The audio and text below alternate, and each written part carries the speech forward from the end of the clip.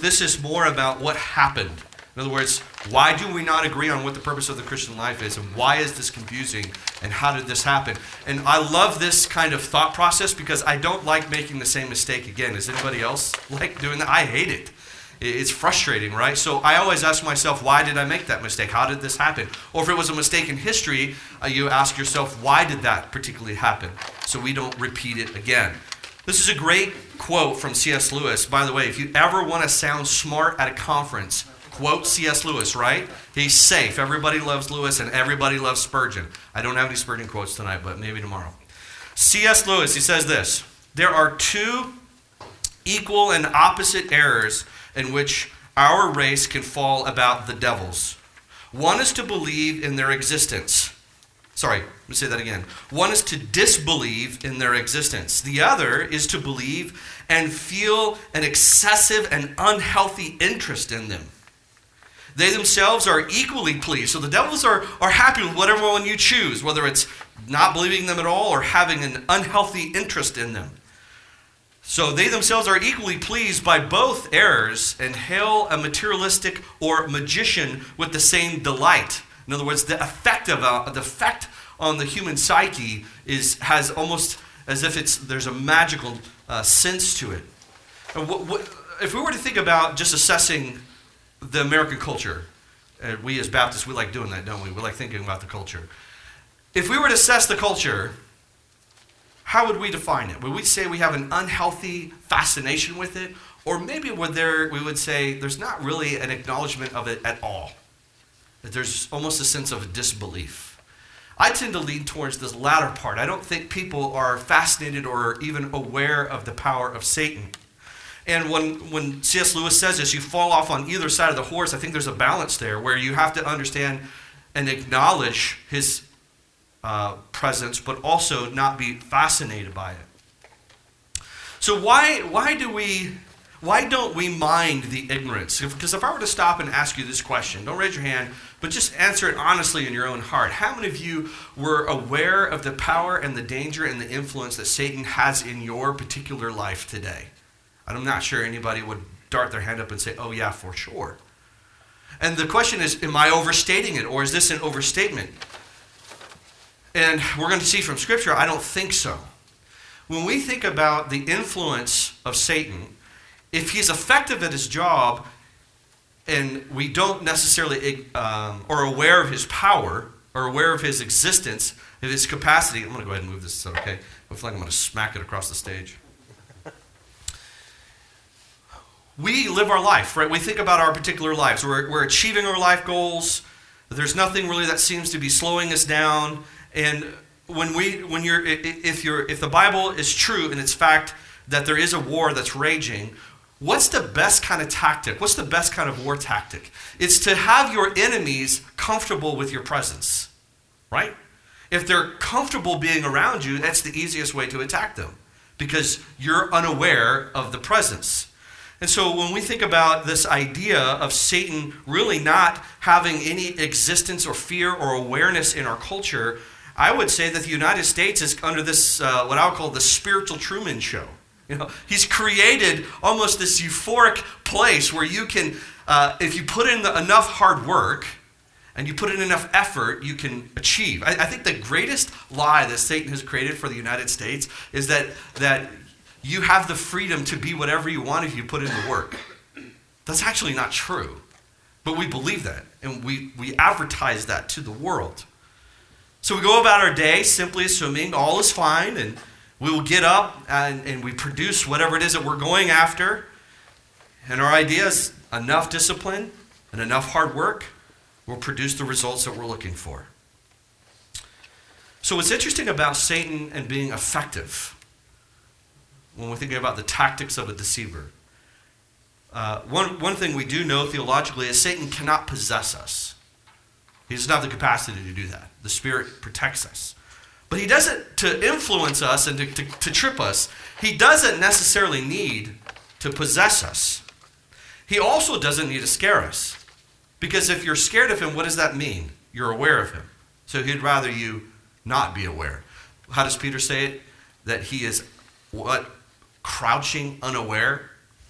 So that concept is there. If you're in Romans chapter 8, this is where a lot of us would say, well, our hope is in the power of God, and I would agree with you when he says in Romans 8:38, for I am sure that neither death nor life, so Romans chapter 8, verses 38 and 39, for I'm sure that neither death nor life, nor angels, nor rulers, nor things present, nor things to come, nor powers, nor height, nor depth, nor anything else in all creation will be able to separate us from the love of God in Christ Jesus.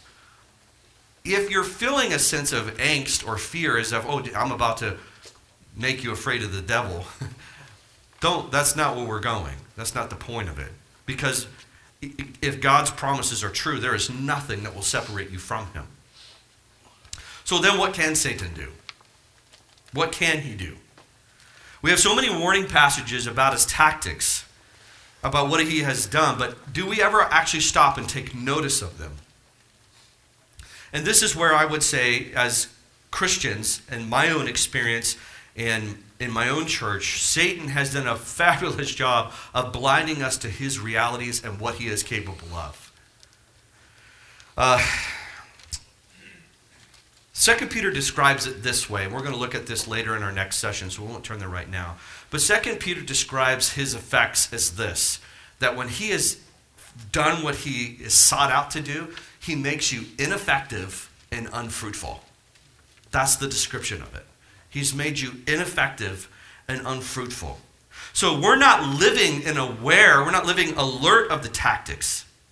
And you guys ever wonder why so many men, especially even in this room, so many men struggle with the same sin every single year after year, right?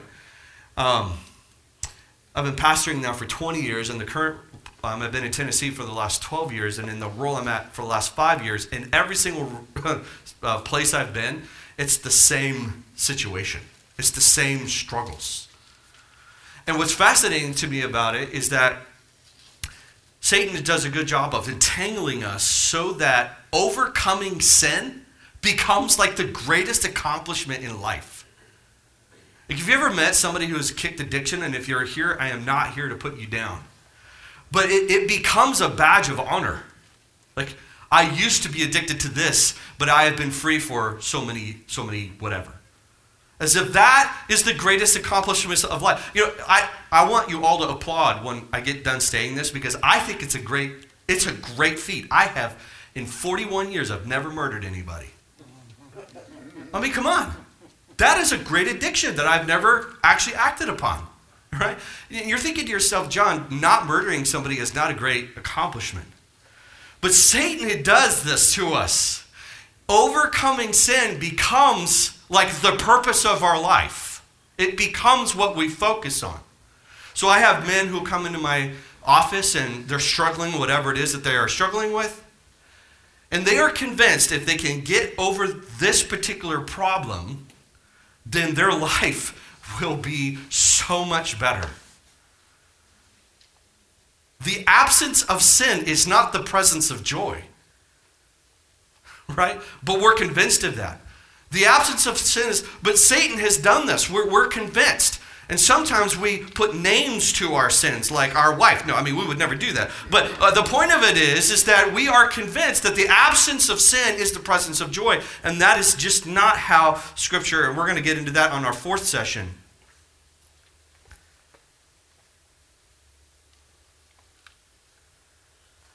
Turn with me to 2 Corinthians. We're going to look at a couple of sections here in 2 Corinthians and 1 Peter. But turn with me to 2 Corinthians chapter 11. It's interesting how Paul and Peter, when they're describing this relationship that we have with Satan, he describes it this way, and the title I would use it as, it's a warlike mentality. A warlike mentality. So listen to how our brother Paul, he calls us to think about our daily lives and its relationship to these attacks that we're going to feel as a Christian. This is 2 Corinthians chapter 11, verse 2. Look at this. For I feel a divine jealousy for you, since I betrothed you to one husband, to present you as a pure virgin to Christ. But I am afraid, so he's using obviously metaphor about the body of Christ, but I am afraid that as the serpent deceived Eve by his cunning, your thoughts will be led astray from a sincere and pure devotion to Christ. Did Paul use language like it wasn't a big deal? Or did Paul use language that says, I'm actually afraid you too might be deceived as Eve was? Why would he use such language if it wasn't a serious problem? He's saying, you as the body of Christ, I'm worried about you, church, because I think you too are being deceived by Satan. Jump down to verse 13. For such men are false apostles, deceitful workers, disguising themselves as apostles of Christ. And no wonder, for even Satan disguises himself as an angel of light. So it is no surprise if his servants also disguise themselves as servants of righteousness. Their end will correspond to their deeds. That description as that Satan describes or disguises himself, or his servants disguise themselves as an angel of light, meaning that you and I would not be able to identify it. Just say it out loud real quick. How do we describe Satan? What are his key features in the United States? He has what? Pitchfork and a tail and horns. He's funny. One sits on this shoulder and he has done an amazing job of disguising himself. Why? Because he is the ultimate deceiver. We don't think of it in this way. But the results of his tactics are obvious, but we don't know where they're coming from. This is 1 Peter chapter 5. You want to write down your notes or turn with me there. 1 Peter chapter 5 and verse 8. Towards the end of his letter, he's closing it down. It's a beautiful letter, but at the end of the letter, he says this to them. Be sober-minded. Now, he's not talking about drinking alcohol here. He's talking about what can clutter the clarity of thought. He's like, you actually need to be thinking in such a way that there's focus. And then he goes ahead and adds to that. He says, be watchful. If you've ever played sports, or if you've ever watched someone play sports, can you tell when a player is distracted? Like his mind is not on the game, right?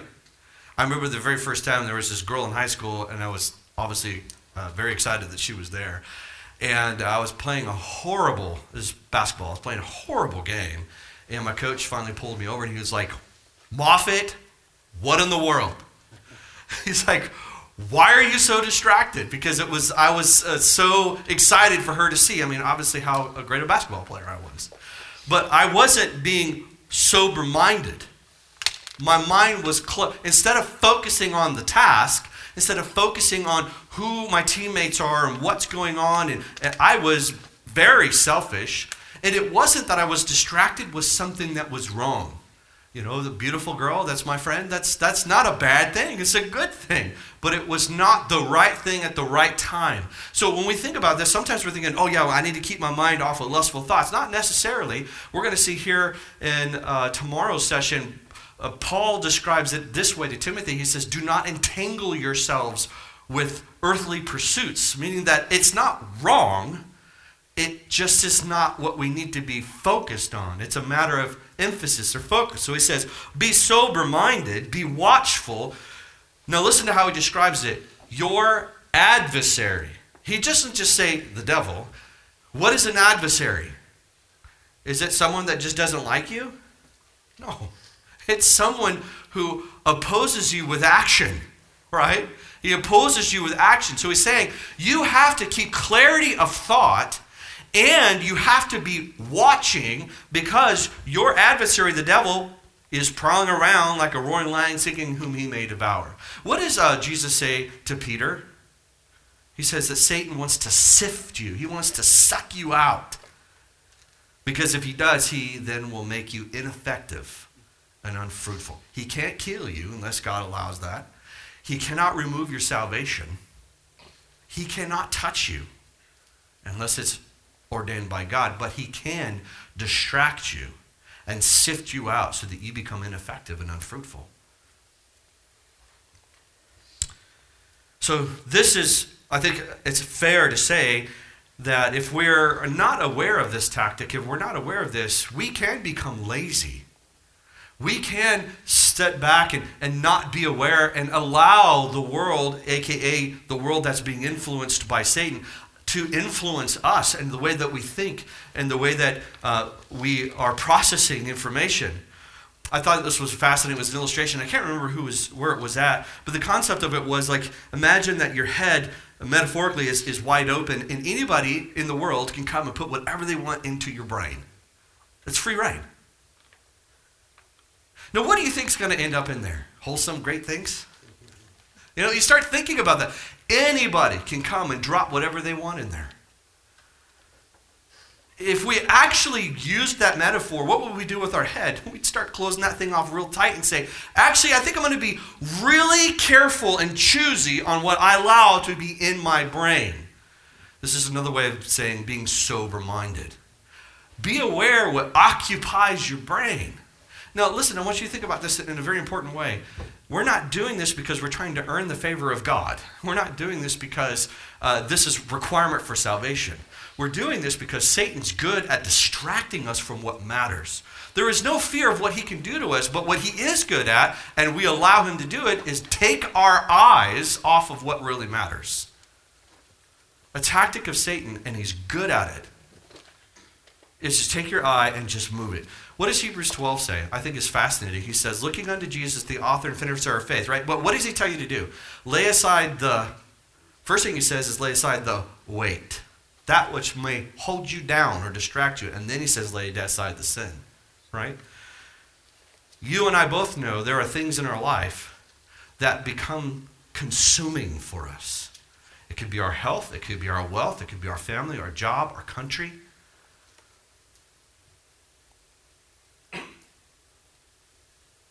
All of this is a means of taking what we should be focusing clearly on and being watchful and adjusting it. So his first tactic is to take you out of the fight, and he can do it without ever touching you. It's scary, because he'll do it with your own brain.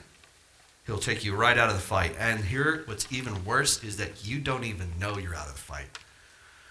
You don't even know you're being ineffective. Your purpose doesn't need to be the obvious things that are bad, you know, money, sex, fame, prestige, security. It doesn't need to be anything like that. It could be something that is wholesome. And I think we're going to get into this in the next session. Often, Satan will take spiritual, good, wholesome truths, and we become infatuated with them in the wrong way. And he disengages us that way. Because we become contentious about it, right? We start fighting over it. So he successfully turned our eyes slightly off course. And then all of a sudden, we feel comfortable, we can even feel spiritual about our position. And we're walking down the path right into danger and not in the way in which our King has called us to. And we don't know it. So what becomes our biblical response to this tactic? And we're going to look at a couple other tactics, but I kind of just want to get us in the right mindset before I point out some more issues in our next session. So this just for a little bit, a few more minutes, we're going to just do what's called a wartime mentality. And this is the question I want to ask you guys, is what kind of a fight are we in? Because this is weird, right? It's weird to say fight. It almost sounds like we're that religion that beheads people. Like, whoa, John, we're not terrorists here. So what kind of fight are you talking about? Obviously, we're not talking about physical warfare, because what does Jesus say, right? Put the sword down. This is not, our weapons of warfare are not seen. There's a concept that's constantly being mentioned. We'll talk about this on our last session. Jesus mentioned something. If you read the book of Matthew, he mentions it 2 times per page. Matthew literally says he goes from town to town, and he's mentioning this. From town to town. As a matter of fact, he gets done healing somebody, and this crowd's coming, and he stops the crowd and says, don't stop me. I have to go to the next town because I must proclaim this to them. Anybody know what it is? You want to take a guess? What's that? Kingdom of God. The kingdom of God. There are two kingdoms, right? There's God's kingdom, and what's the other kingdom? It's the kingdom of this world. We hear it things like this: kingdom of light and kingdom of darkness. And would we say that the two kingdoms get along well? No. Because what kingdom put Christ to death? It wasn't the kingdom of light. It was the kingdom of darkness. So you understand, it's even interesting how Peter uses that as a lion, that lion, right, the king of the kingdom. So there's this language that's happening where we are living literally in two opposing kingdoms. Because when we become a part of the kingdom of light, we aren't taken out of the kingdom of darkness. That would be amazing, by the way, if that could be the case. It'd make living life here a lot easier. But we're not. We remain here. Right? Well, what does Jesus say? Father, I'm not asking you to take them out of this world, right? But give them the strength, give them the power, understanding my love as they remain here. Paul uses this, I'm getting ahead of myself, but Paul uses this language, and he calls us sojourners, right? We're aliens. We're from another country. So we wear the king's robe. We hold the king's love. We reflect the king's ethic. How many times does Jesus say this? The kingdom of heaven is like. He is trying to help them understand you are living in a spiritual kingdom that cannot be seen. Because literally Jesus tells them, you can't point to the kingdom, here it is. But the two kingdoms are opposing each other. Turn with me real quick to 1 Timothy chapter 1. Paul is going to use this very pointedly, that there is an opposition and there is a war that's happening between the two kingdoms. It's not a physical war, a war that you can see. And this is how he uses it. This is 1 Timothy chapter 1, verse 18. This charge I entrust you, Timothy, my child, in accordance with the prophecies previously made about you, that by them you may wage the good warfare. Do you think he's telling Timothy to have a warlike mentality? I think so. Holding faith and good conscience. By rejecting this, some have shipwrecked their faith. Do you think Paul's being a little exaggerated here in this text, or is he trying to make a point? To not have a warlike mentality, what's the result? They shipwrecked their faith. I don't think he means they lost their salvation. I think he's describing it the same way Peter does, is they become ineffective in what they're supposed to be about. You can just write this down. 2 Corinthians chapter 10 and verse 3, you may know this. For though we walk in the flesh, we are not waging war against the flesh. For the weapons of our warfare are not of the flesh, but of the divine power to destroy strongholds. So, when we do not walk around sober-minded with the concept of I am in the kingdom of light spiritually, I represent the king, and I am in opposition to the kingdom of darkness, not physically, but spiritually, and I have weapons that are used, and we know what that weapon is, right? The gospel, to take down, I love this, it's not, well, we're just helping people out. He says taking down strongholds. What holds people captive? It's their sin. Right? In the kingdom of darkness. Or we know this one, Ephesians 6:12. For we do not wrestle against flesh and blood, but against the rulers, against the authorities, against the cosmic powers over this present darkness, against the spiritual forces of the evil in heavenly places. I think it makes sense now when Peter says, be sober-minded. That this is a serious situation that we find ourselves in. That we live in a world where we as Christians know there's a spiritual war going on, but the world doesn't know that. And we can see it. We can see its effects. And when we're not sober-minded, and we're distracted by the things of this world, people remain in bondage. We remain in bondage. Because we walk around as if there's no threat.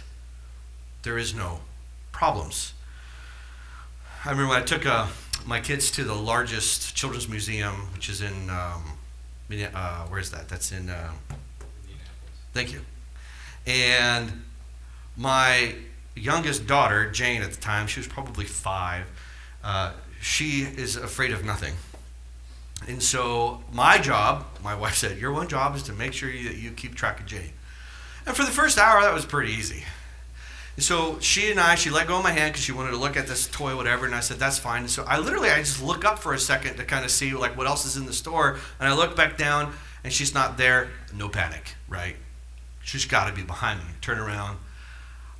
It happened, right? You feel like you're going to throw up. You get hot flashes. And then I don't want to be that dad that's panicking, so you're just kind of cool about it, right? You start walking fast. Like, yeah, I got to go to the bathroom or something. And then about 5 seconds in, the panic finally hits, and it's like, where's my daughter? Because this place is massive. 20 minutes, we couldn't find her, like, at all. She's just wandering around as if no problem at all. And all of a sudden, thankfully, a worker walks over and kind of goes, do you know who your parents are? And she goes, oh, no, I don't. She had no fear of anything happening to her at all. Because why? She's unaware of the danger. At 5 years old, you don't know what the dangers are. But as a dad, I do. I'm aware of it. And and Paul's over here going, don't be that child. Don't be childish in your faith. Don't walk around as if, oh, everything is fine. I can just mosey on over here. I can do this over here. There's no problems. In some ways, I don't want us to be afraid of Satan, in that there's something he can do to us. But if you want to talk about the purpose of your life, he has brilliantly got us all distracted and believing that we're not distracted while there's a war raging on. It's not that there's something to do, like, oh, we need to go out and share the gospel. That's not what he says. He says there's a war raging on. And because you're entangled in your own mess, or you're pleasing yourself, you are ineffective in this war. All right, last verse, and then we'll close this session down. This is Ephesians chapter 6. If you want to turn there with me, we'll read this whole thing in context now. He says this, Ephesians 6:10, finally, be strong in the Lord and in the strength of his might. So if you're thinking that the solution to this tactic is for me to tell you how to be strong men and that you need to discipline yourself more, Paul's solution is not, y'all need to man up. That's not what he says. Y'all need to be strong. He says, your strength is not in you, because if it's in you, you're doomed. You're done. And what does Paul say? When I am weak, therefore I am strong. Be strong in the Lord and in the strength of his might. Okay, Paul, what does that look like? Put on the whole armor of God that you may be able to stand against the schemes of the devil. For we do not wrestle against flesh and blood, but against rulers and against authorities. And we've already read this. Therefore, verse 13, take up the whole armor of God that you might be able to withstand the evil day. And having done all, stand firm. You need to understand. That stand firm is not in your strength. It cannot be in your strength. I'm telling you right now, if I had to stand up before you and be strong for you, all you need to know is this weak flesh bag has the same problems you do. I wrestle with my own thoughts. I wrestle with my own identity. I wrestle just like you do. So if you're thinking, wow, this guy is he's a preacher, the only reason I can stand up here and herald these things to you is that I actually believe God's gospel is his power. Because Paul says the gospel is the power of God. I stand in the power of the gospel. Otherwise, I'm a weak, frail man. Weak, frail man. Sometimes this passage is used and it's actually turned on its head to be something that you're supposed to do. There's nothing for you to do here. When he says put on, you'll notice he never tells you how. Do you ever see that anywhere in the text? You ever tell you how to put it on? Anybody want to take a shot at it? Where does he say it? Some people will say it's prayer. Some will say it's Bible reading, Bible memorization. It's not in the text. Do you know what he does for the first 3 chapters? He tells you how sufficient and amazing Christ is. When we come to Christ in faith, he removes our sin, right? His blood cleanses us from all sins.